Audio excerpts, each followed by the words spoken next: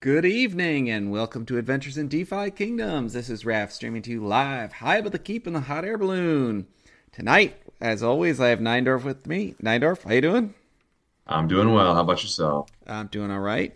And I also have Kells and Guy Kidd here, our resident WoW experts, here to regale us with their quests of loot, gold, and glory out on the World of Warcraft. And we're going to try to use this as a drawing parallels to what we then want to recklessly speculate out in, the what we have for DeFi Kingdoms, and hopefully start getting our minds wrapped around what's the next chapter.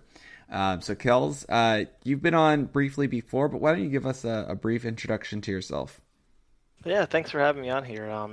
I got into DeFi Kingdoms a little after it came out. At the beginning, I wasn't quite sure of it, and I started late last summer, and I've been just head over heels on it. I've kind of grew up playing MMORPGs, started EverQuest way back in the late 90s. That turned into World of Warcraft, and then uh, had a family after that, so that became the focus. No more time for that, and that's where I'm at now. I know the feeling. All right, Guy Kid, you are also a host of the Bogside Chats crew, and we've had you on a few times. Give us your quick intro too, please. Yeah, good to be back. Thanks for having me, guys. Got into DFK around November timeframe, so pretty close to the top. Not quite at the top. There's a couple people that found higher price points than I did, but due to that, I was definitely a smaller wallet player in the beginning, and during the decrease in jewel value over the last couple of months, I've definitely increased my stable of heroes, if you will. I'm now a Gen Zero holder, so dealing with those dynamics of the game's been a lot of fun growing with the DFK ecosystem over the last couple of months. Full blown whale at this point in time. So, how do you guys have modified the intro to your podcast then, right? Right, we no longer are a no Gen Zero, no stable of 100 heroes. I think Franz actually just crossed the 100 hero mark himself Wow, too. that's So great. That's great. All right. Well, yeah. Thank you for that intro, Neindorf. How about take us to question of the day? Sure. The old jingle of what's in your wallet, I think is appropriate. I think my question today relates to some changes we've pushed out recently, and it's kind of like, what items are you guys hoarding right now? Where's the well, yeah, I guess that's it. What are you hoarding? I'll go first because it's not much. The cat's out of the bag now. We went in on some land earlier this weekend, and I kind of had to unload everything for this. I'm hoping to try to sell one of my pure, DR1 recessive, um, dominant and recessive, equaling the same warrior Gen Zeros. So if anyone's out there, this is my opportunity to shill that. Um, and so, I'm a little light on both the gardens, and I did win a raffle for eggs. And so that's what I'm holding on to is a lot of yellow eggs right now. Nice. Okay. How about you, Guy Kid? for me, I've actually been using the item liquidity pools more. I've got about 200 Swift Thistle and a Crystal Swift Thistle pool, so that's been fun. Of just not necessarily hoarding anything in particular, but all right, if I'm gonna hold on to it, might as well make some type of passive income on it. And I think most of these things you don't have to worry about too much and permanent loss in the long run, but who knows? Mm-hmm. All right, Kels, how about you? And I am going all in on eggs. I found myself short when the hatching first came out, and I only had a handful, and I kind of want to get to the point where I have one pet per character or Wow. hero, and Yes. I got real lucky too in some of these duels and getting the tickets, and I ended up winning like 12 eggs so far. So Nice. just been stacking eggs. I think those are going to pay out in the long run. All right, so tell us a little more then. How many heroes do you have, and like what's that number that you're trying to target for number of pets then? I hover around like 40 to 50 heroes. I'm trying to obviously get that many pets, but as far as I think with the active heroes, I'm probably going to try and keep it like, 20 to 30 to really focus on those PvP type heroes and get the best pets that are going to match with those. Nice, nice. Well, Neindorf, how about you? Yeah, I think I'm basically hoarding everything, honestly, that I find at this point. I'm still not really selling a whole lot. And I find myself, I'm still using about three stamp pots a day on the Dread Knight. I'm trying to limit it to three. I figure that's like double leveling, double, you get three instead of your six quests instead of three a day. But like when I run out, I really find it hard to go to the alchemist and make more. I'm like, I should just go buy three more instead of Yeah. using my ingredients. So I guess, yeah, I'm having a hard time really selling any of my ingredients yet. And I think the reason is because, that whole thing about pets and treats for pets. And I don't know, I feel like every item, and Frisky said this too, every item's gonna have value. So I'm kind of hoarding everything, I guess. Yeah, and I just found out that I saw a post today that the greater crystals they're now in the LP pool in game, and so I don't have to sneak those in through DFK Earn. I'm really excited about that. So I have a feeling that that's going to start to absorb some of my spare jewel, any that I have here in the short period of time. All right, so let's go to the main event. And, I guess first, why World of Warcraft? Ninorf and I actually, we've only had brief stints in World of Warcraft. When I tell someone like my wife that I've probably spent like 30 hours playing it, she's like, wow, that's a lot. Are you sure you invested in the right place? But, actually that's probably pretty small when it comes to like 30 hours, when you compare to like what people who this was a part of their life. And I think the reason why I bring it up is not for my wife to shame you guys on your experiences in World of Warcraft. It's more so to actually compliment that game was the number one game for many years, and they found something that was probably magical for many folks out there. And I want us to figure out and try to draw from what are the things that really made that work and made that tick.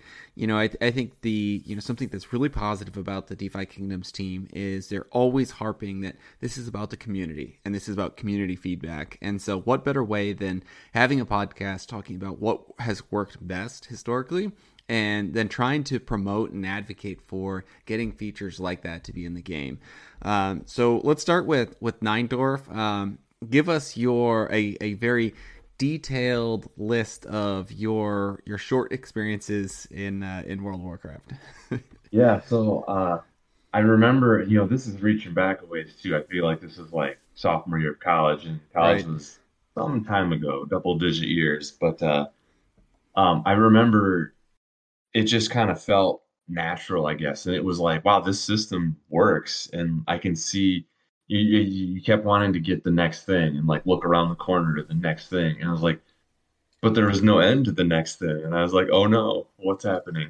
And it was, I don't think I played for more than my 2 week trial because I was like, uh-oh, this is going to go bad. Uh, and, and it was something, I don't know what it was. It was just like, if it was that addictive nature that for whatever reason I had to kind of stay away from. But yet I could not avoid that addictive nature for things like,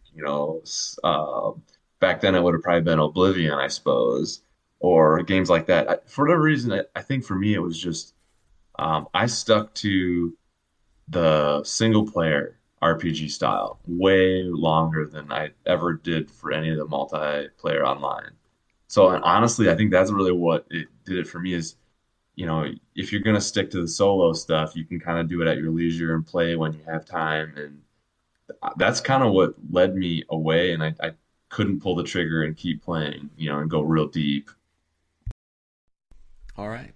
Well, Kells and Guy Kid, I think first I'll have you guys tell us, what character you played, what were your profession types, and then give me an answer of how many boars did you kill in the forest. So, Guy Kid, we'll start with you. Well, it's funny you made the comment about your wife because when I first started dating my wife, she knew that there was something going on Wednesdays, but didn't know exactly what. As the weeks turned into months of us dating together, I eventually just had to tell her, like, I swear I'm not dating someone else. Wednesday night is raid night for WoW, and that's what I do every Wednesday from 8:30 to 11:30.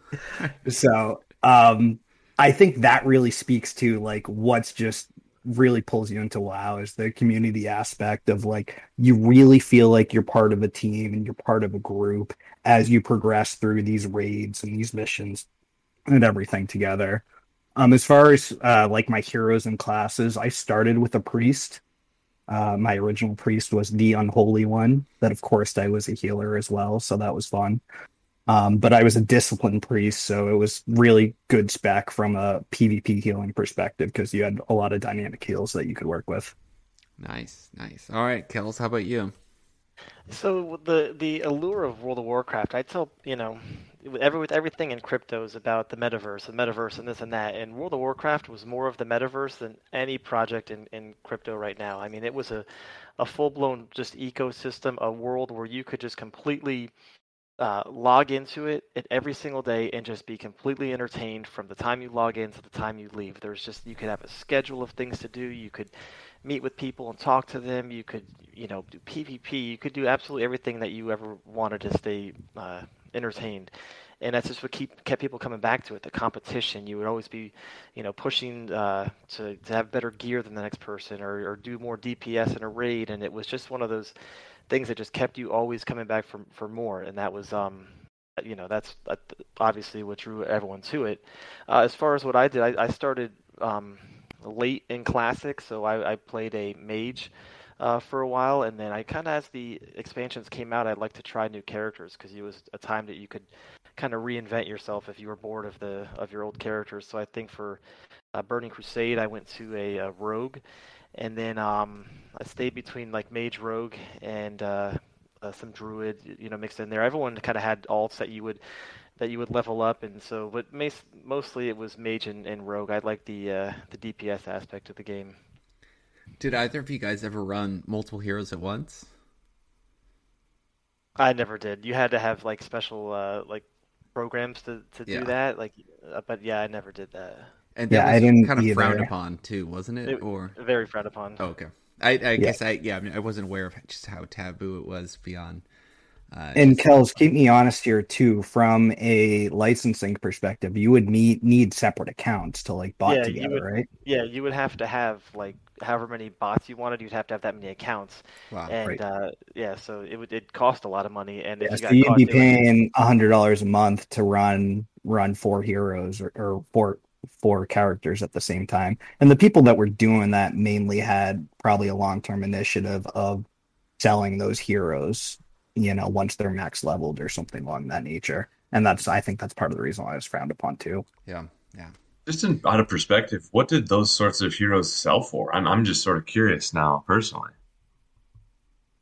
I never got into. It was this whole black market of like, because there was the black market of gold, because gold was the in-game currency, and you would have the botters that would just farm gold all day and sell it, and uh, that was the majority of selling. But you could sell accounts, but it was kind of this gray area because you could always get your account back if you provided the right documentation. So it didn't happen as a lot that I knew of, but I can't give you an exact price because it was very black market type stuff. And to the Gotcha. point where they just Blizzard frowned upon it so much that eventually you could just end up buying a max level character at the end of the day. So they just ended up just bringing those things in house because there was a demand for it. Hmm. Sure, sure. Listen to the markets, I suppose. No kidding. All right, so now that we kind of understand a little more about your characters and your guys' experiences, like maybe pick out, your one or two Cloud9 moments in a guild where you're like, this was so much fun.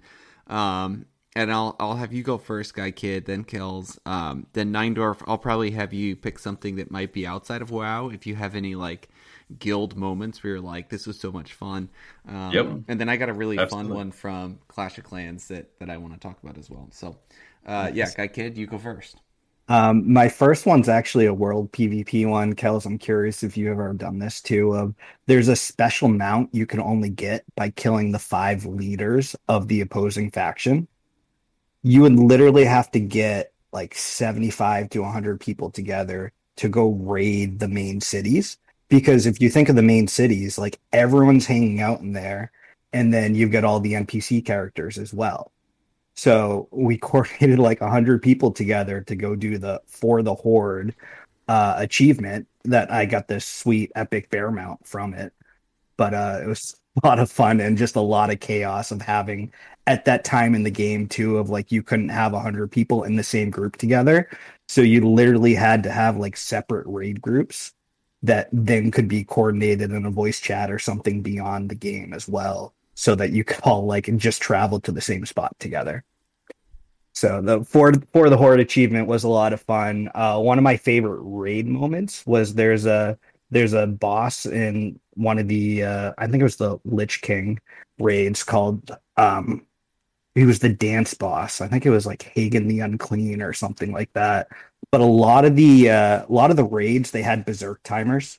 So like if you didn't kill the boss within 5 minutes, his damage like increases by 300% or something like that. But with Hagen, he was called the dance boss in the sense of every, say, 3 seconds or 5 seconds, 3 quarters of the map gets covered in lava, and you need to move to that 1 quarter of the map that's untouched. But the trade-off of that is there was no berserk timer. So Hmm. if you had the dance down, the dance could literally go on for half an hour. And as long as you have a tank alive, a healer alive, and a DPS alive, the dance goes on. So I actually got to the point where I was the last healer alive, and it ended up taking us like 15 or 20 minutes to down him, but we eventually did it. Wow. No kidding. That's crazy. Pretty stressful too, I imagine. Oh, exactly. Especially when you're the last one left. Yeah, Wow. I can echo a lot of that. That World PvP was something else. You would just be in your like home city and doing your, turning in quests or whatever, and all of a sudden you'd get these notifications: cities under attack, whatever, and you just would just see like a mass of people just coming in. The guards are rushing from all over. It was just surreal to see some of this stuff, this World PvP, like in action. But I was mostly on the PvE side of things. I focused on just very heavy with the raids. So probably the best moment for me was I was one of the raid leaders for one of the guilds that I was in, and just organizing a raid with everybody and trying to coordinate and look at all the data that comes from that. Just sometimes you can't actually do a boss fight. You just don't have enough damage or whatever it is, and to get to some of these bosses where you just spend literally weeks fighting these bosses and just getting a little more progression on them, a little more progression on them every time, and then to actually get the boss down is it's like it's surreal just to see that all come like it's a symphony of everyone, 25 people, all up like in their A game and making it happen. Yeah, that's got to be impressive. What are like so? What are like the job requirements of raid coordinator? Like, what's your checklist of what you're trying to make sure that everyone's doing appropriately?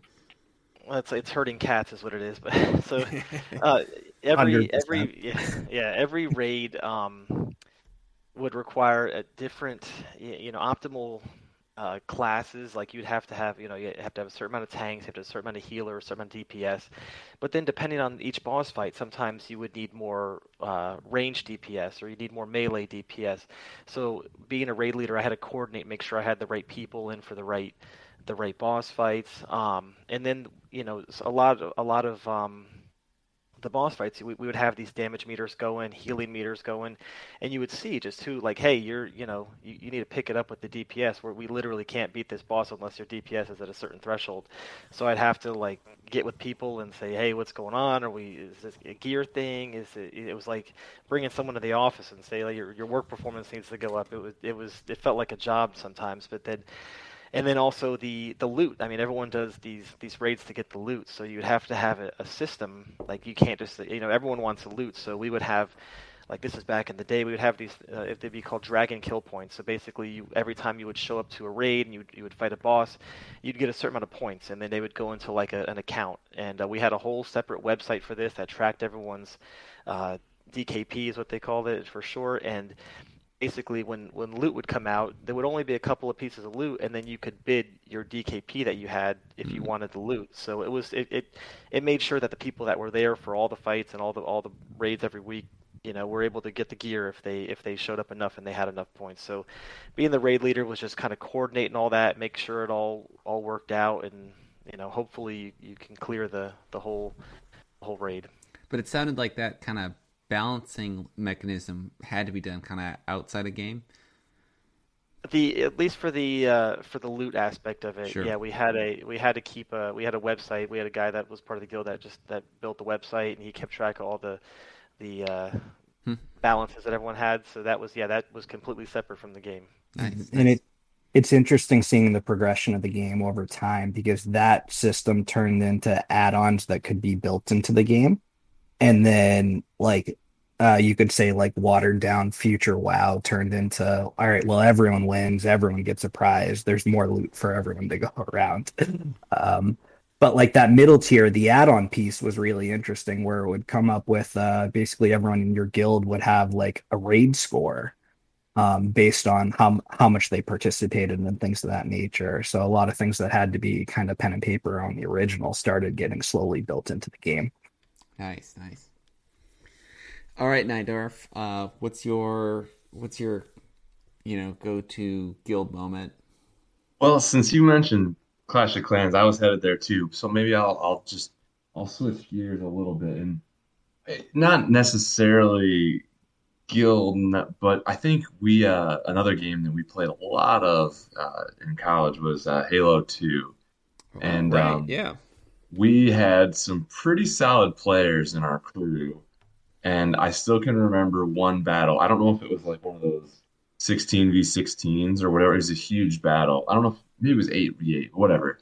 And I'm pretty sure we unlocked the perfection accomplishment. I remember that one. And it was like, that was one of the all-time moments where I think someone was driving the Warthog and someone was gunning, and like we were just mowing people over left and right. And yeah. I love driving the Warthog. That was my. And yes, so we had you were someone a great in the Banshee driver too. Yeah, that was one of my all-time favorite Halo 2 moments. Is that one epic 16v16 battle, and it was like perfection. Like we just rolled them. Nice. Yeah, these things are like, they kind of can become core memories almost. So mine is, I'll go to Clash of Clans. That one consumed a lot of my life. That was probably about 8 years ago now. Yeah, I remember, because my wife was pregnant with my oldest, and she'd go to bed early, and so I would play lots of Clash of Clans at night. And I remember as a mobile game, and the amount of coordination that would go into clan battles was actually, so I joined a hardcore clan, and people would actually draw out, they would take screenshots of the different maps and the bases, and people would draw out their battle plans of what they were planning on using to attack a certain base. And I was actually a part of a clan where it was so hardcore that if you weren't verified, or if you weren't one of the top guys, you actually had to get your drawing, your approval or your battle plan approved by someone higher up, to actually make sure that you had a legitimate strategy and you had a chance of winning. And I remember the exact moment. I planned out I think they were the warthogs or the hogs. I planned out a hogs attack, and at that point in time, we were also, every time that someone would do a battle, we were all in Discord. They got to pick what their fight song was, and so someone would play music, and just whatever it was. This night I played for my battle, it was Going the Distance by Cake, and I absolutely crushed someone. And that's one of those things that just sticks with me. So he's going for speed. Yeah, right. He's all alone. they hop over all the walls. I remember those things and playing Yeah. that in the background. That was Oh yeah, that's Right. awesome. Right. So okay, that's this is pretty interesting, and so it's like how can we get or like what are the elements here that we can tap into? How can we draw parallels? I think we're starting to see a lot of the camaraderie in community. Like Summons Night has been a lot of fun for me. If you guys are fans of our YouTube channel and our Discord channel, and so if you haven't checked out Summons Night before, please do that. We usually do that on Wednesday or Thursday nights. And, it feels like we're starting to gain some momentum when it comes to just kind of rooting for each other. And our interests are somewhat aligned, but that's not really attached to a guild yet. And so, some of the best ways to attach interest into a guild would be through economics and there being incentives. So I'd like to, I have some ideas we'll talk about, at the very end of the podcast of how we could potentially influence the economics of the game or, a certain proposal that I'd like to lay out. But tell me a little bit, Kels, let's start with you. Let's talk about the economics of World of Warcraft. And you started into this a little bit with the loot distribution. But, how do guilds impact the economics of the game? Sure, absolutely, and I already can see some of the framework being built in DFK that mirrors a lot of what World of Warcraft did with the economy, and the guilds, the high level guilds, the competitive guilds, they basically they consumed a lot of materials. Whether at least back in the old days of raiding, you used to have to show up with mana potions. Potions were consumables were an absolute must to do these fights. Like you had to just show up with like stacks of them, and you could either get those by going out and gathering the materials, kind of like you do in DFK with Origin and whatnot, or you could just buy them, which most people did because we'd be raiding 3-4 nights a week, and you didn't have time to do any of that. So you would just go out and buy your stack of mana pots and show up to the raid. But for that to happen, people had to be making those. So the economies were just if you had a server that had like really competitive and high end PvP, PvE guilds, there'd be a whole need for these materials, and so there'd be people out there just farming, like kind of like the whole thing of you're providing the shovels. So Yeah. you can do that now in DFK with like the stand pots. Same thing. You can just go out there and build stand pots and sell them all day long and make plenty of jewel doing that. And the same thing with World of Warcraft with the guilds. So I see a lot of parallel lines being drawn with that. Interesting. Guy Kid, what are your thoughts or experiences from WoW as well? I think one of the interesting things that could tag over is, and we've talked about it a little bit, is the level gates when it comes to land. I don't know if it'll directly tie into guilds, but like having these higher level areas that you'll need to go to. Maybe that's an area that's controlled by a guild, or there's some kind of overarching of like this area is safe to you if you're part of this guild. I could see a dynamic like that being built out, which would be really interesting, tying in land and guilds together. Yeah, I really hope that's the case. It feels like the natural connection point. And honestly, I probably draw for some of my Clash of Clans experiences is that I feel like lands are going to offer the opportunity to build some kind of in-game structure that allows you to, offer up, incentives of use to whoever's in the guild. And then hopefully there's some kind of, guild fighting functions in the future. I don't quite know how that would play out yet on a blockchain game, but I guess I'll have some ideas that I'll throw your guys' way a little later. So, let's segue to maybe some more of the negative is that guilds can also draw the ire of the public eye in that they can have some negative consequences on the game. They may isolate or alienate certain new players who don't understand the inner workings of that. I definitely saw that in my Clash of Clans days. Maybe Neindorf, being on kind of the outside looking in, anything that worries you about guild formation that you think we need to be mindful of? think it's kind of it almost, there's like the whales game, right? Where if people can come with money, they can come hard. I think guilds almost magnifies that problem because what if you get a guild of whales, right? So I think that's one thing that I'm a little interested to see how you could not necessarily prevent them from running the game because I mean at the end of the day, if it's a play to earn, I mean, and you have the money, you're going to win, right? That's kind of some sense of how it works.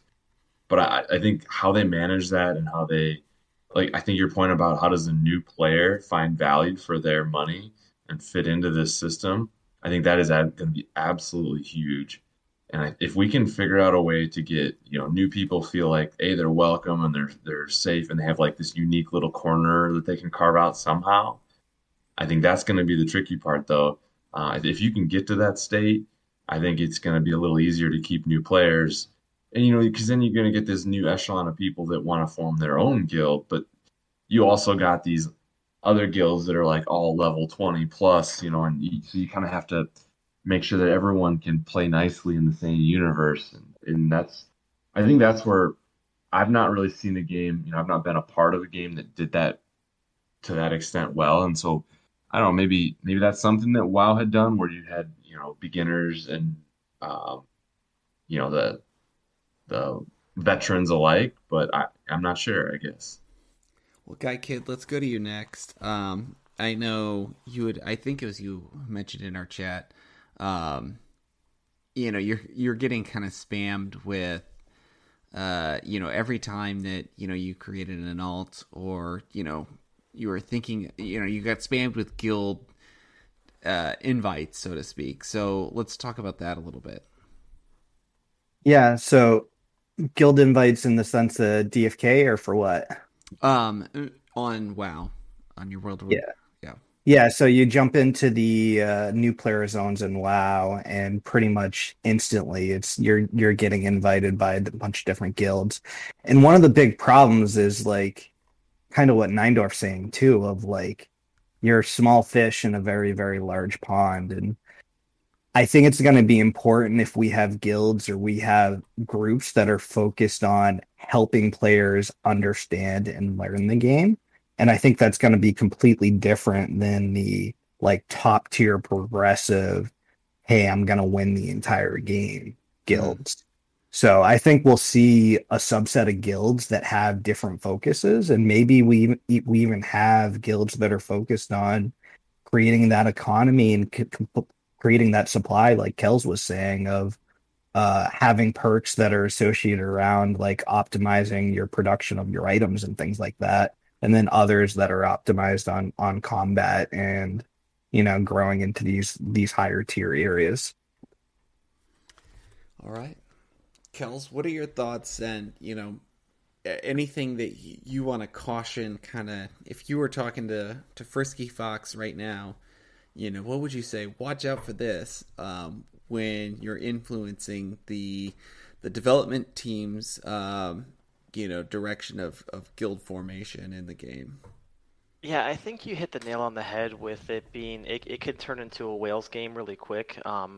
I think the beauty of World of Warcraft was that it wasn't a pay to win game. So I mean, you could buy gold, but you still had to put the work in. There was no pay to win. Whereas DFK right now, if you dump a ton of money in it, you're gonna have the best heroes. You're gonna have all the stuff. You're gonna have everything you want. So that can get kind of out of control if you get a guild that's just full of people like that. And if there's any kind of content or that especially PvP, PvE. I mean, these guys have done a really good job of just kind of trying to keep things balanced between whales and new players alike. But as far as guilds go, I think it's absolutely like a net positive for everybody, whether you're new, because Geico was saying, there was guilds all over the place that were advertised, for new players, for casual players, for hardcore players, and it was just a fantastic resource to hey, what do I do with this? I have no clue what I'm doing, and there's plenty of people in your guild most of the time there to help you out. So I think it's definitely a net positive. We'll just have to see how that translates to a crypto game. Sure. Well, I guess maybe this is the let's maybe take a quick pause from our scheduled programming and look at YouTube and maybe some questions there. So YouTube listeners out there, maybe quickly throw out any stay away from X, Y, or Z that you've seen in guilds in the past that have been kind of those thorns in your side that you'd like us to talk about. And I'll go over one of my ideas to try to make a softer landing for new players as we're kind of diving into this conversation a little more. So something that I was talking to actually Neindorf and I, we had the Gen 1s out at a playground this morning, and I was talking about the idea of if the game does start to go the direction of guild formation, I am worried about it alienating or increasing the separation between whales and new players, and I think that's something that we absolutely have to keep top of mind.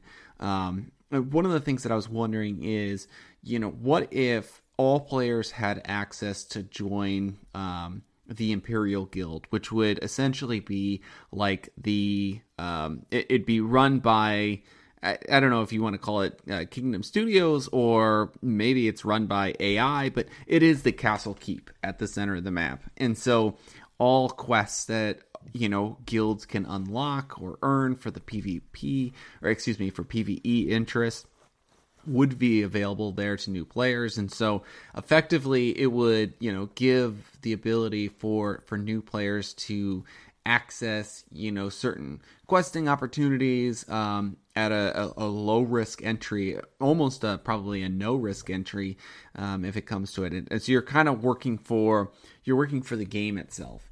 And you're working inside the keep, and that's where you get your missions from. I think there could be a way that they tap into that in the game, that and you might have a mass of players or enough new players there that it also helps you with some of your balance. And I think if that doesn't quite help you with your balance, and trying to tip the scales to being whales, making sure they're not wrecking everything, is, developing some kind of, Neindorf, you talked about this morning, developing some kind of, like level system, ELO rank system or tier system where, if that guild with all the whales, okay, they're level 10, if they raid a level 1 guild, they get penalized in terms of the amount of actual bounty that they get from that raid or whatnot. And, conversely, if you have a level 3 guild and you're going up against a level 6 guild, if you successfully manage to land a raid, I mean, boy, your payout's pretty strong. So, Neindorf, do you want to go through that idea that you had? I'm kind of stealing it a little bit here. Go through that idea a little more. Yeah, sure. I mean, I think there's a couple things I want to maybe discuss too. And I think another one that we mentioned as we were chatting was the concept of almost slowing it down too, right? So like we've got some heroes out there that are already level 20. They're a fifth of the way through the level progression, and we don't even really have a game yet. Mm-hmm. And so we don't even know what the skill trees look like yet. So I feel like you need to, once there is utility for land and we can start to build it out, I think it needs to be very slow and methodical. Like it might, we were throwing around this idea where you have to like almost quote unquote stake heroes into the land to. This is again kind of similar to some other games where you have got to kind of clear the land first, right? And maybe it takes, I don't know, thousands of hero hours to clear the land before you can even consider building a building. Some things like that to slow the pace of this down and make it so that A, you don't get this huge spread right off the bat. Mm-hmm. But then B, as there's only so many plots of land, right? And eventually the close ones will get built out. So you'll get kind of this metropolis in the middle, and it'll kind of taper off as the further out you get. And I think that opens up lots of doors for lore and new players and where people fit in. I'm sure I'm not answering your question, but this is just kind of where my mind was wandering. Sorry. That's all right. Now, yeah, I don't know. There's so many potentials here. I think we just need to kind of keep the ideas rolling. And I think the Rapid R forums that the DFK team has put out, I think all of us need to go there and just post as much information as we can think of. And, just hope that the DFK team proper, picks up and takes the best of it and moves them forward. because there's definitely going to need to be like a sequence of events of like other things need to happen before guild formation can be a thing, because otherwise, Correct. what's the point of a guild? And Raph, I really like your idea of like a Kingdom Legion guild or whatever. And I think that could be the tutorial of the game too, of Oh, like there you go. you Yeah. can build the tutorial right into the like the house guild or whatever, if you Mm-hmm. will, of having like certain things kind of triggered along the way as you're learning new aspects of the game. Could there be a like built-in nemesis uh guild that you're fighting if you're in that generic one too, right? You know, like I go back to like, wasn't it which of the Elder Scrolls games where you had to kind of pick a side? Was that Skyrim? Yeah, I think it was Skyrim, and Yeah, where and like you kind of had to pick a side and you were just fighting against the other one. And I feel like yep, you could totally do the same thing Hmm. here. yeah, almost like emulate PvP before it's really a thing. Interesting. Yep, Yeah. exactly. All right, so some of the questions trickling in here. Sergeant Filthy McNasty, how you doing tonight? Asks, any idea on how guilds will come to play in a 24-hour cycle? Right now, DFK leans towards North America heavy, but I suspect that will change with Caitlin. Um, I think that's something that actually being on the blockchain is fairly conducive towards being a more global environment. Actually being on the blockchain is it's really hard to handle what I would expect to be heavy time-based PvP combat in the future. But I think with guilds, or at least I hope with guilds, and I'll present something here a little later, that they could be more like PvE or long-term PvP, in that you can make your decisions, and the opposing opponent, if there is an opponent, has a time frame to react. Whether that's multiple hours, like 12 hours, or a full day. But I think you're really onto something here, though, is that this game is going to continue to trend to be transaction heavy throughout the entire day, not just during the North American hours, which it probably is right now. Yeah, I have a good story with that Yeah. 24-hour cycle thing. I when most guilds you try and find in your time zone, that you want to raid at. So like when you would join a server, that server had forums, and then you could go on there and see all the different guilds and say, hey, we raid Eastern Standard Time or whatever. But I had to switch shifts to nights one time, and so I was getting off work at 7 in the morning, so I couldn't raid with everyone. So I found a guild that was based out of India, and they said they were looking for people. They raided at 8 in the morning my time, which was night for them. And I joined this Indian guild, and it was fantastic because when you get that level of adoption that World of Warcraft have, you're gonna have people from just all over the world. So That's no matter awesome. what time zone you're in, whatever, so I just raided with these Indian guys for months, and I learned so much about the culture, and it was one of those things. It's like it's a game, but like I learned so much about life from something like that, and that's why I think guilds have such a huge place in a community like this, because you wouldn't get that anywhere else. Right, and that's a testament to obviously the positives of a guild. Having the opportunity to meet new people, and potentially learn about new cultures. And I'm really excited about the Clayton expansion. It wasn't anyone's first guess. Second guess, third guess. I don't know, maybe not even top 10. But as I've I had sat back and really thought about this, I'm like, wow, I think this could be really neat. So I think that opportunity is going to be there. All right, so next we have Maddie asking, did guilds in WoW have payment or other membership requirements? And I see that that's kind of being answered by the chat here, that it wasn't that I don't believe you had to pay for that, but give us maybe some examples of, like, I'm sure there was at least soft membership requirements, or at least implied requirements. What do you guys think? Maybe you go first, Guy Kid. Well, so one of the big things, if you wanted to be like a progression raid group, it's kind of two tiers of it. Of like Kels was just saying, of you needed time availability of like being able to raid certain times of the week, as well as if you were top tier, there's like item level restrictions and things like that. Of you're literally not going to be able to contribute to the fights if you can't do a certain amount of damage, and how you measure that is based on the score of your armor and the items that you have.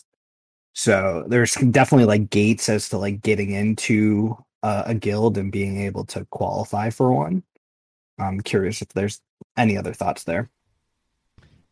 Yeah, we so from my aspect as a raid leader, we would have no payment or whatever. But although there was a guild bank, and I was telling you guys earlier, like we could do a whole podcast just on guild banks, and I don't know how they're going to handle that on a blockchain. Is it going to be like a multi-sig or what? But it's definitely it was a good resource to have because your guild bank held the different materials. If you needed this, if you needed that, it was all in the guild bank. Um, but as far as membership requirements go, we had like this whole drawn out process where we'd have people apply on the website. It was like applying for a job. You know, you'd ask about who they were, what they their PC specs, all this stuff, and then we would comb through that, and then we would actually then say, okay, you can come on a couple of raids with us, and we'll see how you perform under pressure, and we would grade them on that, and then we'd have an interview with the officer board, and it was like trying to get a job but you kind of had to do that because you needed people that were going to perform at their absolute best for some of these, if you're on the And if cutting edge it's of progression. yeah, if it's 2 to 3 days a week, like you obviously want to gel with that person from like a culture and dynamics perspective too, because you're probably spending 15, 20 hours a week with this person. Yeah, absolutely. And it's not. It's sometimes it's like when you're going to a raid and you just keep wiping on the same boss over and over and over, and that's part of it. That's part of progression. Yep. Tempers can get like you start blaming people. Well, you're not doing your job. You're not doing your job, and it can get pretty tense. So you definitely have to have people that can just get through the tough times together, as well as the good times. Yeah, and the people that'll take that accountability of like I screwed up. I just remember like you talk about like low places in a guild of like we spent probably like 3 hours on one boss, and it was like every single time that we wiped, there was like something that went wrong. And like this poor guy, like he meant well, but like he was just having a shitty internet day. And his internet went down like 6 times in a row at the worst time in the raid boss. And it's just like stuff like that can be really frustrating. Yeah. I'm sure you guys would have kicked me out with my gateway computer with Windows 98. So, yeah, I mean, but, joking aside, I think you're hitting on something there that, there could be things that are kind of outside of people's control, but also almost considered to be a job requirement, too. So I think it will be interesting to see how they handle that. I think there's absolutely, I could see there also being like guild banks where it's not like where you're storing money that could be used by other people per se, but it's almost like the jeweler where you're staking X jewel. With the hints that the team was dropping that like eventually, like there would be incentives like league passes where you like stake so much X jewel for the month and you have access to a league pass where your benefits for questing are increased. No, they didn't come out and say that, but they mentioned that there could be a league pass-esque kind of feature. I could see that being incorporated with guilds, and you needing to hit like a 5,000 X jewel or 10,000 X jewel threshold, where if that guild stakes 10,000 X jewel between all of its players, and everyone still is in complete and total control of their own money, but as long as that guild stays above that threshold, that like they have access to a certain kind of quest rewards. I could see that being a real creative way to, kind of pool funds and also create some market stabilization, which I think would be a really good thing in the future. I would love to see guild formation almost be like the formation of a company too. Like that could be really interesting of like have a really big number to be able to create a guild, call it like 10,000 jewel or something like that. And you have people stake different amounts to create this guild. So you get different And then, voting powers then. yeah, and then you have different voting powers, and then you also have your distribution from a reward system perspective as well. Yeah, that's interesting. All right, so I want to talk about one of the kind of the Ninorf was hinting at this, but something we were talking about a little bit in channel, and then I kind of ran with it a little bit last night, and wanted to throw these ideas out there on kind of what I'm thinking about for how land and guilds can work together, and then I have a bit of a guild battle proposal I'd like to throw at you guys too. So, like Neindorf was saying, I think as you're starting to develop land, I think land is going to have to be a key component to guilds. And so let's just say, for instance, that they are tied 1-to-1 or at least 1-to-many. In that, in order to have a guild, you have to have at least one parcel of land, but potentially a guild could manage multiple parcels of land. So I see the first quest being clearing the keep. If you zoom in on any of the land out there, Neindorf pointed this out, there's a lot of rubble there that it looks like in the land. And I think this fits well thematically with the game right now, that, people are starting to, heroes are returning to Serendale. They're being summoned into existence, or their existence is being brought forth, whatever it is. And, the land around these fiefdoms is unkept and not ready for construction or, buildings that eventually you'd like to put on the land. So you must clear the land before future building construction can begin. To clear the land, you must put your heroes and the heroes of your guild to work. So who can participate? My thought is landowners can keep a quest private if they're not a part of a guild, and they can just do it themselves. Or they can make this entire quest available to their guild, or they could make it fully available to the public if they'd like. And so here's how it works. And some of these numbers I'm just throwing out there as, take it for what it's worth, just a suggestion or an idea. But I think this is something we could dial in. So heroes are assigned to week-long quests. Each land needs 1,000 unique quests completed to finish. And this could be accomplished by up to you can have 250 heroes questing at one time. So the fastest that you could, clear the land and completely finish this quest for a guild would be 1 month time. The rewards, it would be equivalent to gold rewards of the level 10 gold mining quest, because you are clearing the land. You're clearing all these stones they're on this land. And so the idea is that anyone who has their hero go out on this week-long quest, when they come back, they get the mathematical equivalent of, if I sent my hero out for gold mining at Profession level 10 quest, when that comes out, I get that much gold in return, minus what the landowner rake is. And kind of my thought here is also, landowners would have some autonomy in figuring out, okay, do I want to take a 1% cut on fees? Do I want to take a 5% cut on fees, or 10%? And this would kind of be essentially lining potentially the coffers of the guild bank itself. And so I'm kind of using landowners and guild operators as, one and the same. So then another idea would be, it still maybe favors a little bit the side of the landowner or the guild owner. And so also then heroes that go on this week-long quest, what do they gain? They also gain experience, double experience for the mining profession quest, and the egg drop rate is doubled from what it is right now. And so the questers would receive all of those egg rewards, even though the landowners are taking a percent cut out of the gold that's being received. The egg owners, or the actual wallets for questing these heroes, would receive the eggs themselves. So kind of an idea around a community gathering together for a purpose, for a greater purpose. I want there to be incentives for the landowners and the guild organizers. I want there to be incentives for the guild members themselves as well. So what do you guys think about this? Poke holes in this, blow this up, totally stupid idea, good idea. What do you guys think? Yeah, I think you fantastic.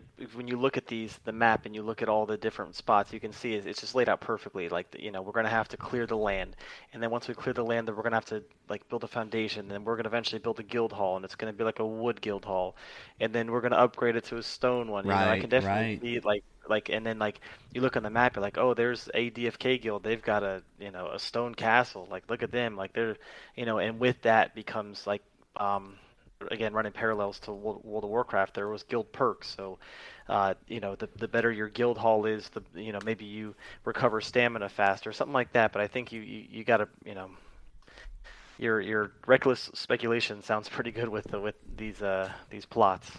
So Tony travels on YouTube here. He fell out of his chair when I said 1 month.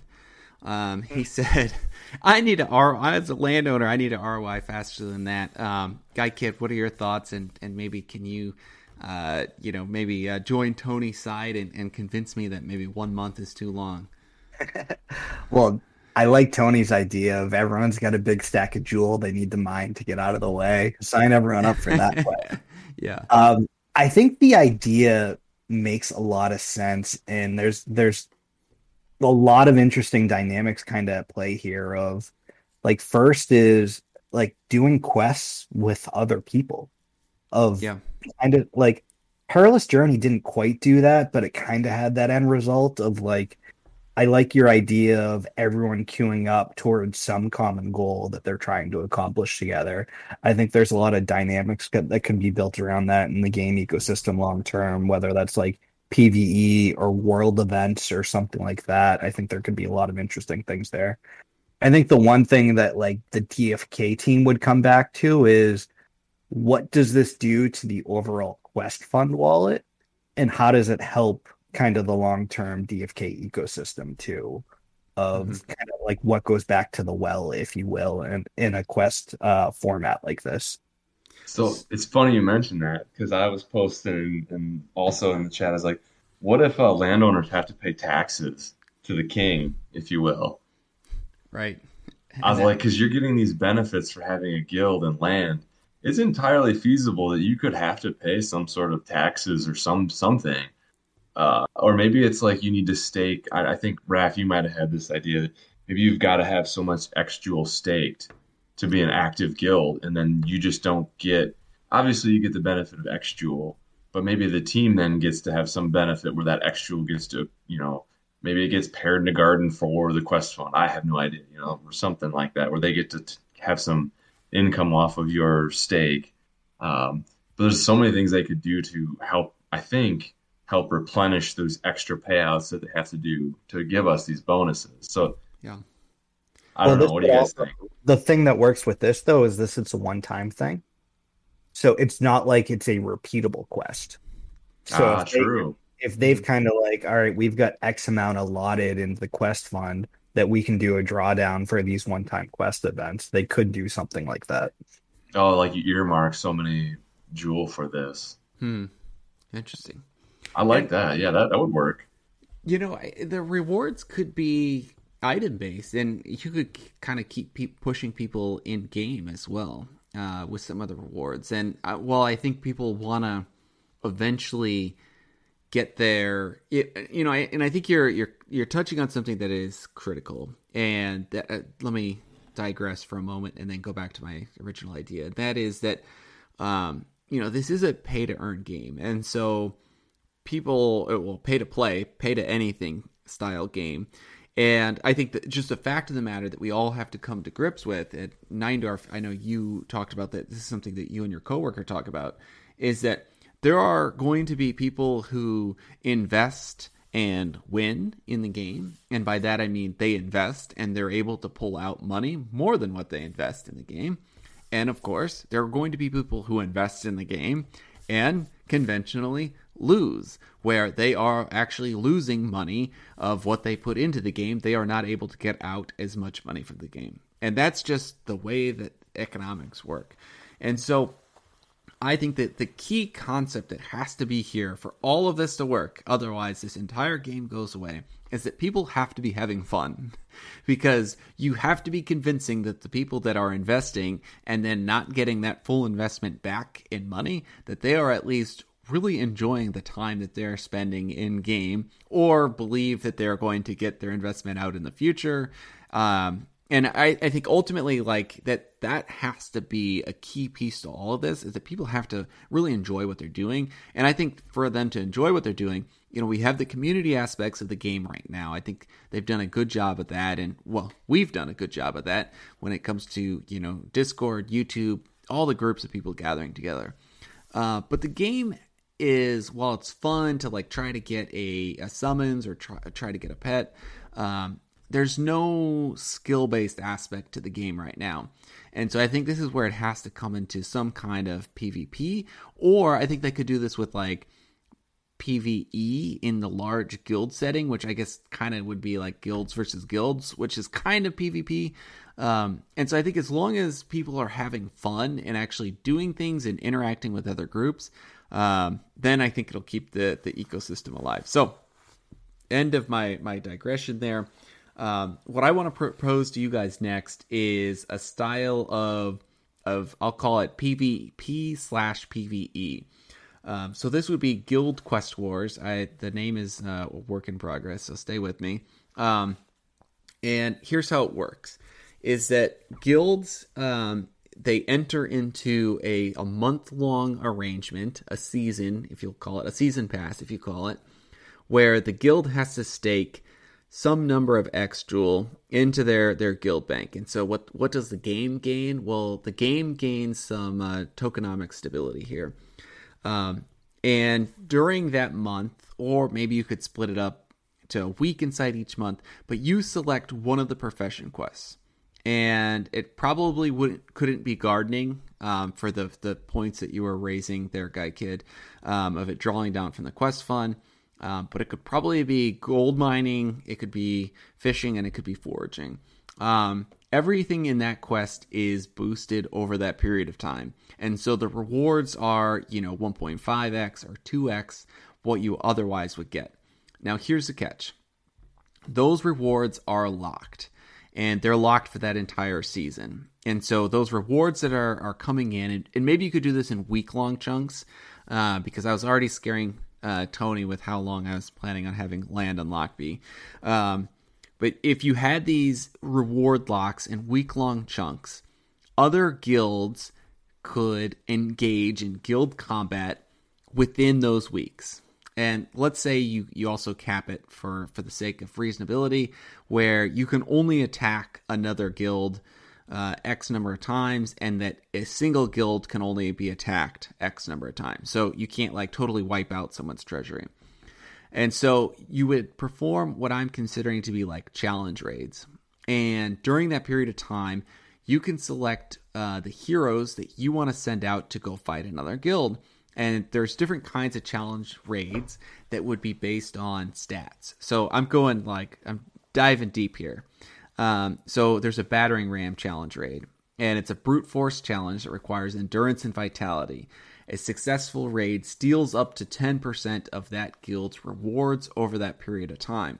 And so if that guild is earning 2x, let's say they select fishing for a week, and our guild performs a successful raid, at the end of that week, when their fishing rewards are about to be paid out, instead of paying out at 2x what those fishing rewards are, they get paid out at 90% of that 2x. And so that the other rewards then go to the directly to the guild that was the raider. And so kind of the payouts here, Guy Kid, to tie to your original question, is more so based in-game items than it is in actual jewel here. So I'll throw a few other ideas out of challenge raids, but I want to give you guys a chance to rebuttal or ask any clarifying questions first. So, Neindorf, poke some holes in this.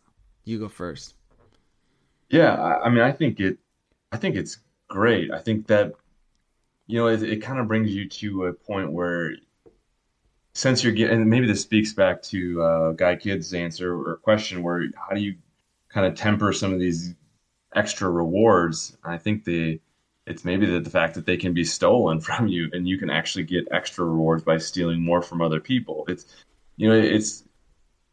what can keep people coming back to the game. I think that's where I keep going back to. And we were chatting a little bit earlier about, maybe it's just the people who are going to quote unquote lose. They're not really losing because they're being entertained. And so, kind of a segue question, not to interrupt a little bit, but how much is a person willing to be entertained across a month? I mean, if a person's willing to spend $30 a month to come to this game once or twice a day and be entertained, absolutely. That can keep this economy going indefinitely. Right, right. All I right. think your biggest Yeah, go ahead. I think the biggest thing you're going to have to watch for is just balance. Like I know for at least PvP on the World of Warcraft side, they were just a constant heavy hand of like when something became the meta, it was like everybody did that, and if you weren't following that, you were going to lose every time. So there's just going to have to be balance on how these raids go, and otherwise it's just going to be no fun for the people that can't keep up, and that's kind of hard to do with a decentralized blockchain game. But these they've shown that they can balance things as they need to be balanced. But I think some of the rewards maybe can be paid out kind of like how they were going to do with Lock Jewel. You can use that rather than just dumping tokens. You can use that for summoning. You can use it for duels. Hmm. You can use it to just keep everything in the game. Because for me personally, I don't really care if my jewel's unlocked if I can use it for summoning because I'm summoning all the time. So I'll just keep it locked and use it for summoning. And that way it keeps the tokenomics, stable. Because they got to balance too. The same thing. This is also a game, but it's also a financial project too. So it's you're gonna have to balance both worlds. Yeah, I like that, Good and point. I think that's key to their future success is to kind of keep these layers in the game that and I don't want to say like unwittingly trick people into continuing to summon, but I mean to a certain extent, I mean you're doing that because you find that to be fun and enjoyable, and so yeah, you're instead of dumping that jewel and just cashing out, I mean you're wanting to play the game, and I hope that that's what they end up doing is trying to create and allow that, I think as well. And so whether you're getting items or token payouts that are like in-game items that you could use, you could also sell them, or it could just allow you to only use those rewards for in-game actions. I think that's a really good idea. So let me clarify a couple other items here, and then I'll get your guys' feedback again. So, and there's a good question here from Worm, asking Sir Worm, I believe, saying, "Is there a downside if you raid and lose?"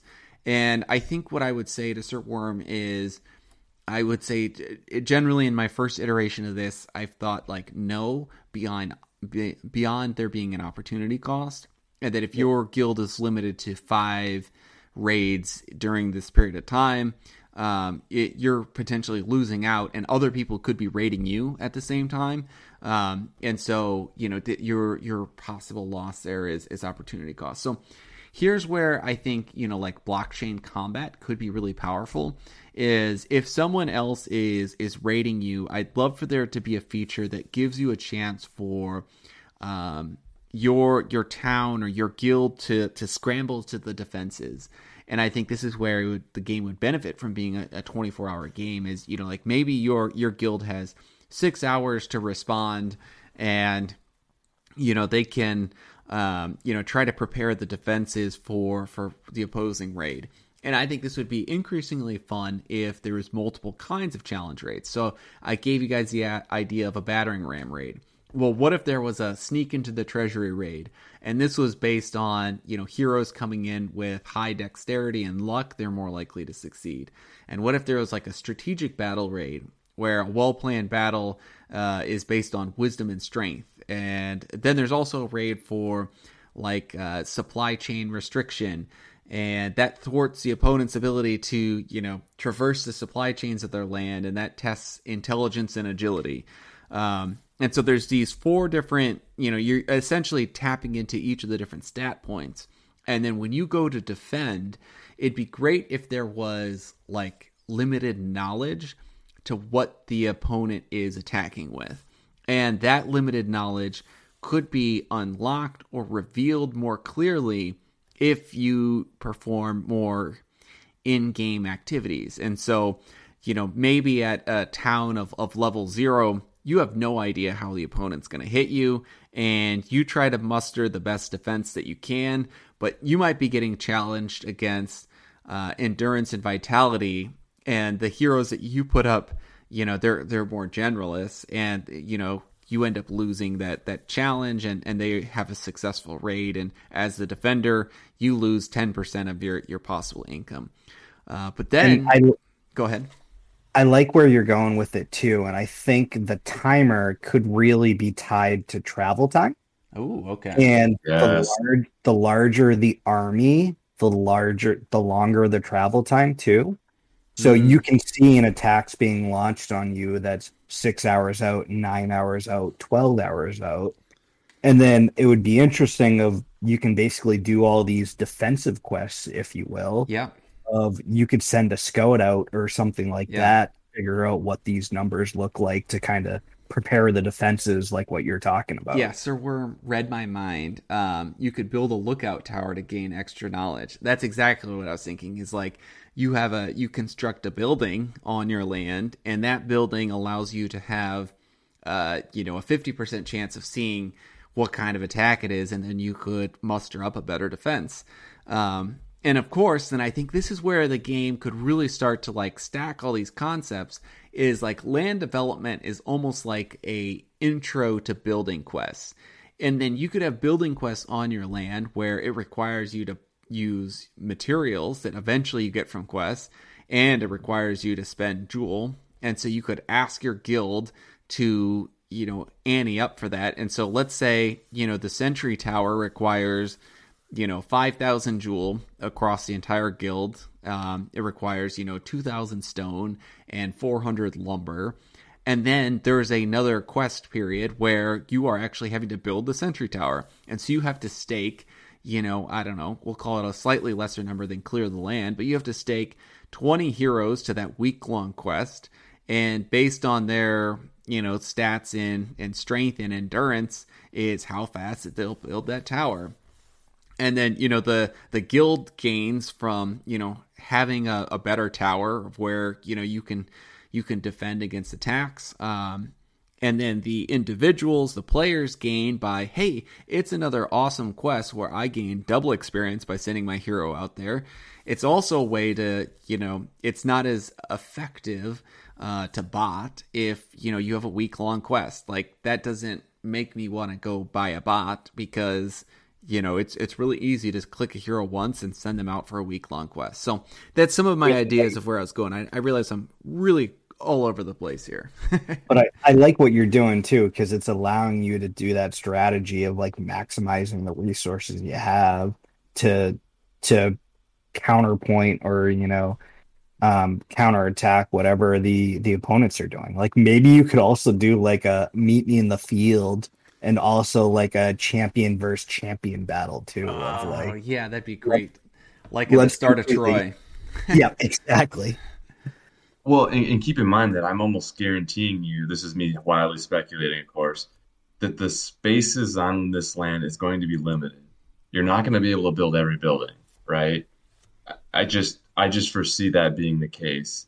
Or it'll be like Sim City where a building has so much coverage, right? And you can't cover everything. So you're going to have to choose wisely, in a mistake early on in choosing the wrong building type could be costly. Maybe it takes 3 times as long, or I don't know, half as long, whatever, to demo a building, and you lose all those resources if you need to change gears. Yeah, I think you're right. Or like double down and invest more resources. And I think then, that creates an opportunity to, add more jewel to the quest fund. So, you could change the dynamics of if it costs you, 5,000 jewel to build a upgraded walls around your keep, or enhanced gardens, or, a fishery with boats. You could, that jewel, you could, the game developer, so DeFi Kingdom Studios could pick amounts to burn, certain amounts of jewel to burn, certain amounts of jewel to go back into the quest fund. And I'm saying jewel, but this will probably be clay or crystal. So you could kind of play with some of those totals of those in-game buildings to try to, keep the economy in full circle.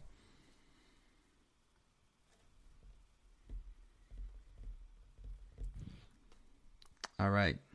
Are you guys there? Still Of here. course. Okay. I was just thinking I that just maybe you been dropped a taking lot all there. this in. The mind There's is a lot of going. information.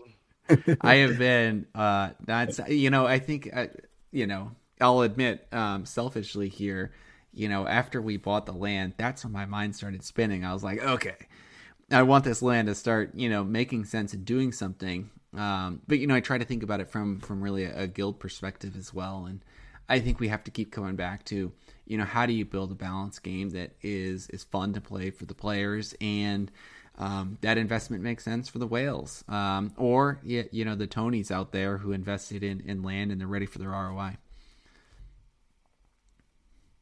Yeah, and you need Balance is to. gonna be key, Sorry, I for was just sure. gonna say you need to get a place that the heroes are usable, and if they really want to be, like you said, anti-bot and not like actively anti-bot, but just in style, I suppose. These sorts of quests that we're talking about are absolutely perfect for that. And it'll help, you know. And then there's the whole other aspect for another episode of Dark Summoning that we'll have to get into, but for now we'll just leave it at that. Yeah. All right. Well, let's close up the episode here. We're at an hour and 20 minutes, which I knew this one would be long, but maybe not this long. Let's give YouTube a chance to send in a few questions here. And the first question, I'll throw this over to you, Kells. And someone's asking, Jordy's asking, do you foresee Gen Zeros being more valuable than Jewel in the long outlook? What are your thoughts on that? Oh man, I guess that depends on what you consider on value return. I mean, if you're just looking for price, I mean, obviously, you may be able to do better in just Jewel or whatever. But if you're going to be active in the game, if you're going to have Gen Zeros, if you're going to be summoning, if you're going to be leveling them up, if you're going to be doing all that, then you probably can get a slow and steady uh, return in the game. And then you'll also have heroes on top of that too. You can build an army on top of that. So it just depends on how when people ask that question, it just depends on how you're building the game, how you're playing the game. Are you playing this to build an army? Are you playing this to just farm in the gardens and make money? It's just all how you're going to do it. Yeah, I like that. And, just a quick reminder to everyone out there, this is reckless speculation, not financial advice. So, Very reckless. yes. Yeah, I think everyone has to decide how they want to be playing the game. And so let's go to, throw it out there to our YouTube listeners. Any other questions? I'm going to scroll up through the chat. So go ahead and throw some more questions out there. Let's close out with maybe a couple more. I don't see any within quick succession here. So, Neindorf or Guy Kid, do you have any questions or some burning questions that you've been thinking about? Nothing particular on my side. I do want to just give a quick plug. We're doing a Fight Club tournament this upcoming weekend. Nice. So if anyone's itching for some PvP, itching for some combat, our good friend Tylus, aka Brad Pitt, has been building this awesome PvP Discord-based game, and we're going to do a tournament this weekend. And every 24 hours that goes by, the reward pool keeps getting better and better. Mosh, one of the big Twitter guys following the DFK space, actually threw a legendary pet into the prize pool as well today. Yeah, that got me excited. I was like, all right, maybe I actually need to play. Yeah, I'm sad I'm gonna be on vacation out that next week there. I was like, the first one was fun. I noobed out right away, but it was still a ton of fun to watch. And even after I was out, some of the following battles, like it's pretty intense watching people play.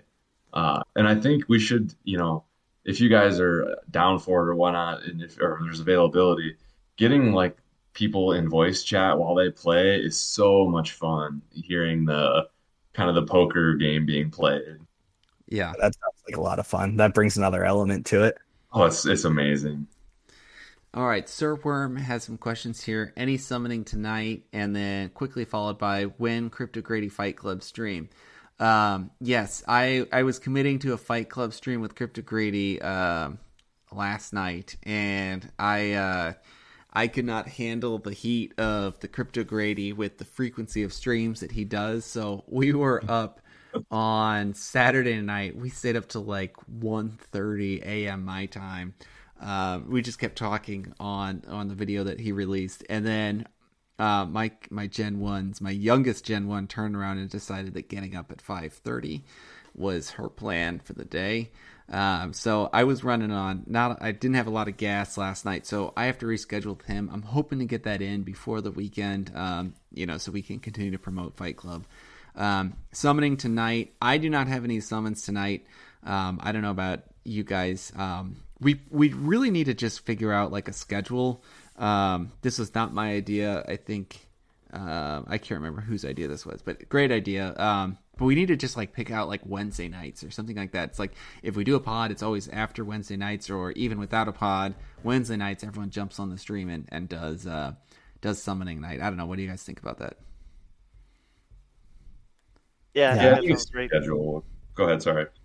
I think it sounds great, just that so that way guys can have like their Timers. pairs ready. If we know like it's gonna be okay, it's gonna be every Wednesday. Let's everything's, have your eggs ready, all that. It just makes it simple rather than just being like, oh, I just summoned yesterday, I can't do it. Right. Okay, Sergeant Filthy McNasty, maybe this will be last question here. I was listening to some chat about in-game items that made me question the rationale of hoarding inflationary items. Thoughts? So, I think it depends. Yeah. I think it depends. Because I mean, technically, Jewel it was inflationary. I mean, we like to hoard that, so I guess it just depends on how inflationary and what it's used for. If it's like a lot of these items that are inflationary, they have good uses. So Yeah, I mean, you just look at the Stampot craze, and it's like when the utility of these other potions and the other items come, you got to assume that the change in price will happen as well. I do think we're kind of at a weird point of I'd be curious if their original roadmap, if they were expecting level 0 quests to be the quests for as long as they have been. And due to that, I wonder if we have an oversupply of our current items. But it'll be interesting to see come kind of next tier of profession quests if there's different items or not, and what that looks like. I agree. And I think, they could always pull future in-game levers to make things more deflationary. Like maybe equipment starts to, use some of the fishing or mining quest rewards or the foraging quest rewards faster than they're being supplied. And so, I could even see us getting to a point where you even have to make the decision between like, do I want to go after a profession level 10 quest, which nets my hero more experience, or do I want to go after the profession level 1 quest where I get more items because that might have more financial value? I think that would be a neat way to add more player choice into the game. And they've even said themselves, like feeding pets. So we have no, we just sit there with pets now. But can you imagine, like when they start eating bloaters, and like you're gonna have 1,000 bloaters, and actually have use for them. Nom nom. Yep. Yeah. Like I told you, I'm hoarding it all. Yeah, and you got that back from Tango when you were out at ETH Denver. He said they were really eating bloaters. Yes, I was like, that was some alpha drop way back when, and we're still waiting. It'll come true. Don't worry. Eventually, yeah. All right. Well, thank you guys for joining this. A lot of fun. I appreciate you guys staying long. And all the viewers out there, thank you for this. Drop us a like and subscribe if you will. And let's keep the conversation going over on Discord. I really feel like this is the community's, thing to weigh in on. So I'm planning on at some point here in the next week, posting some kind of Rapid R. And I'd actually like to accompany with that a whole bunch of ideas for like different building construction. So, we talked about there, being the clearing the land quest, about building a sentry tower.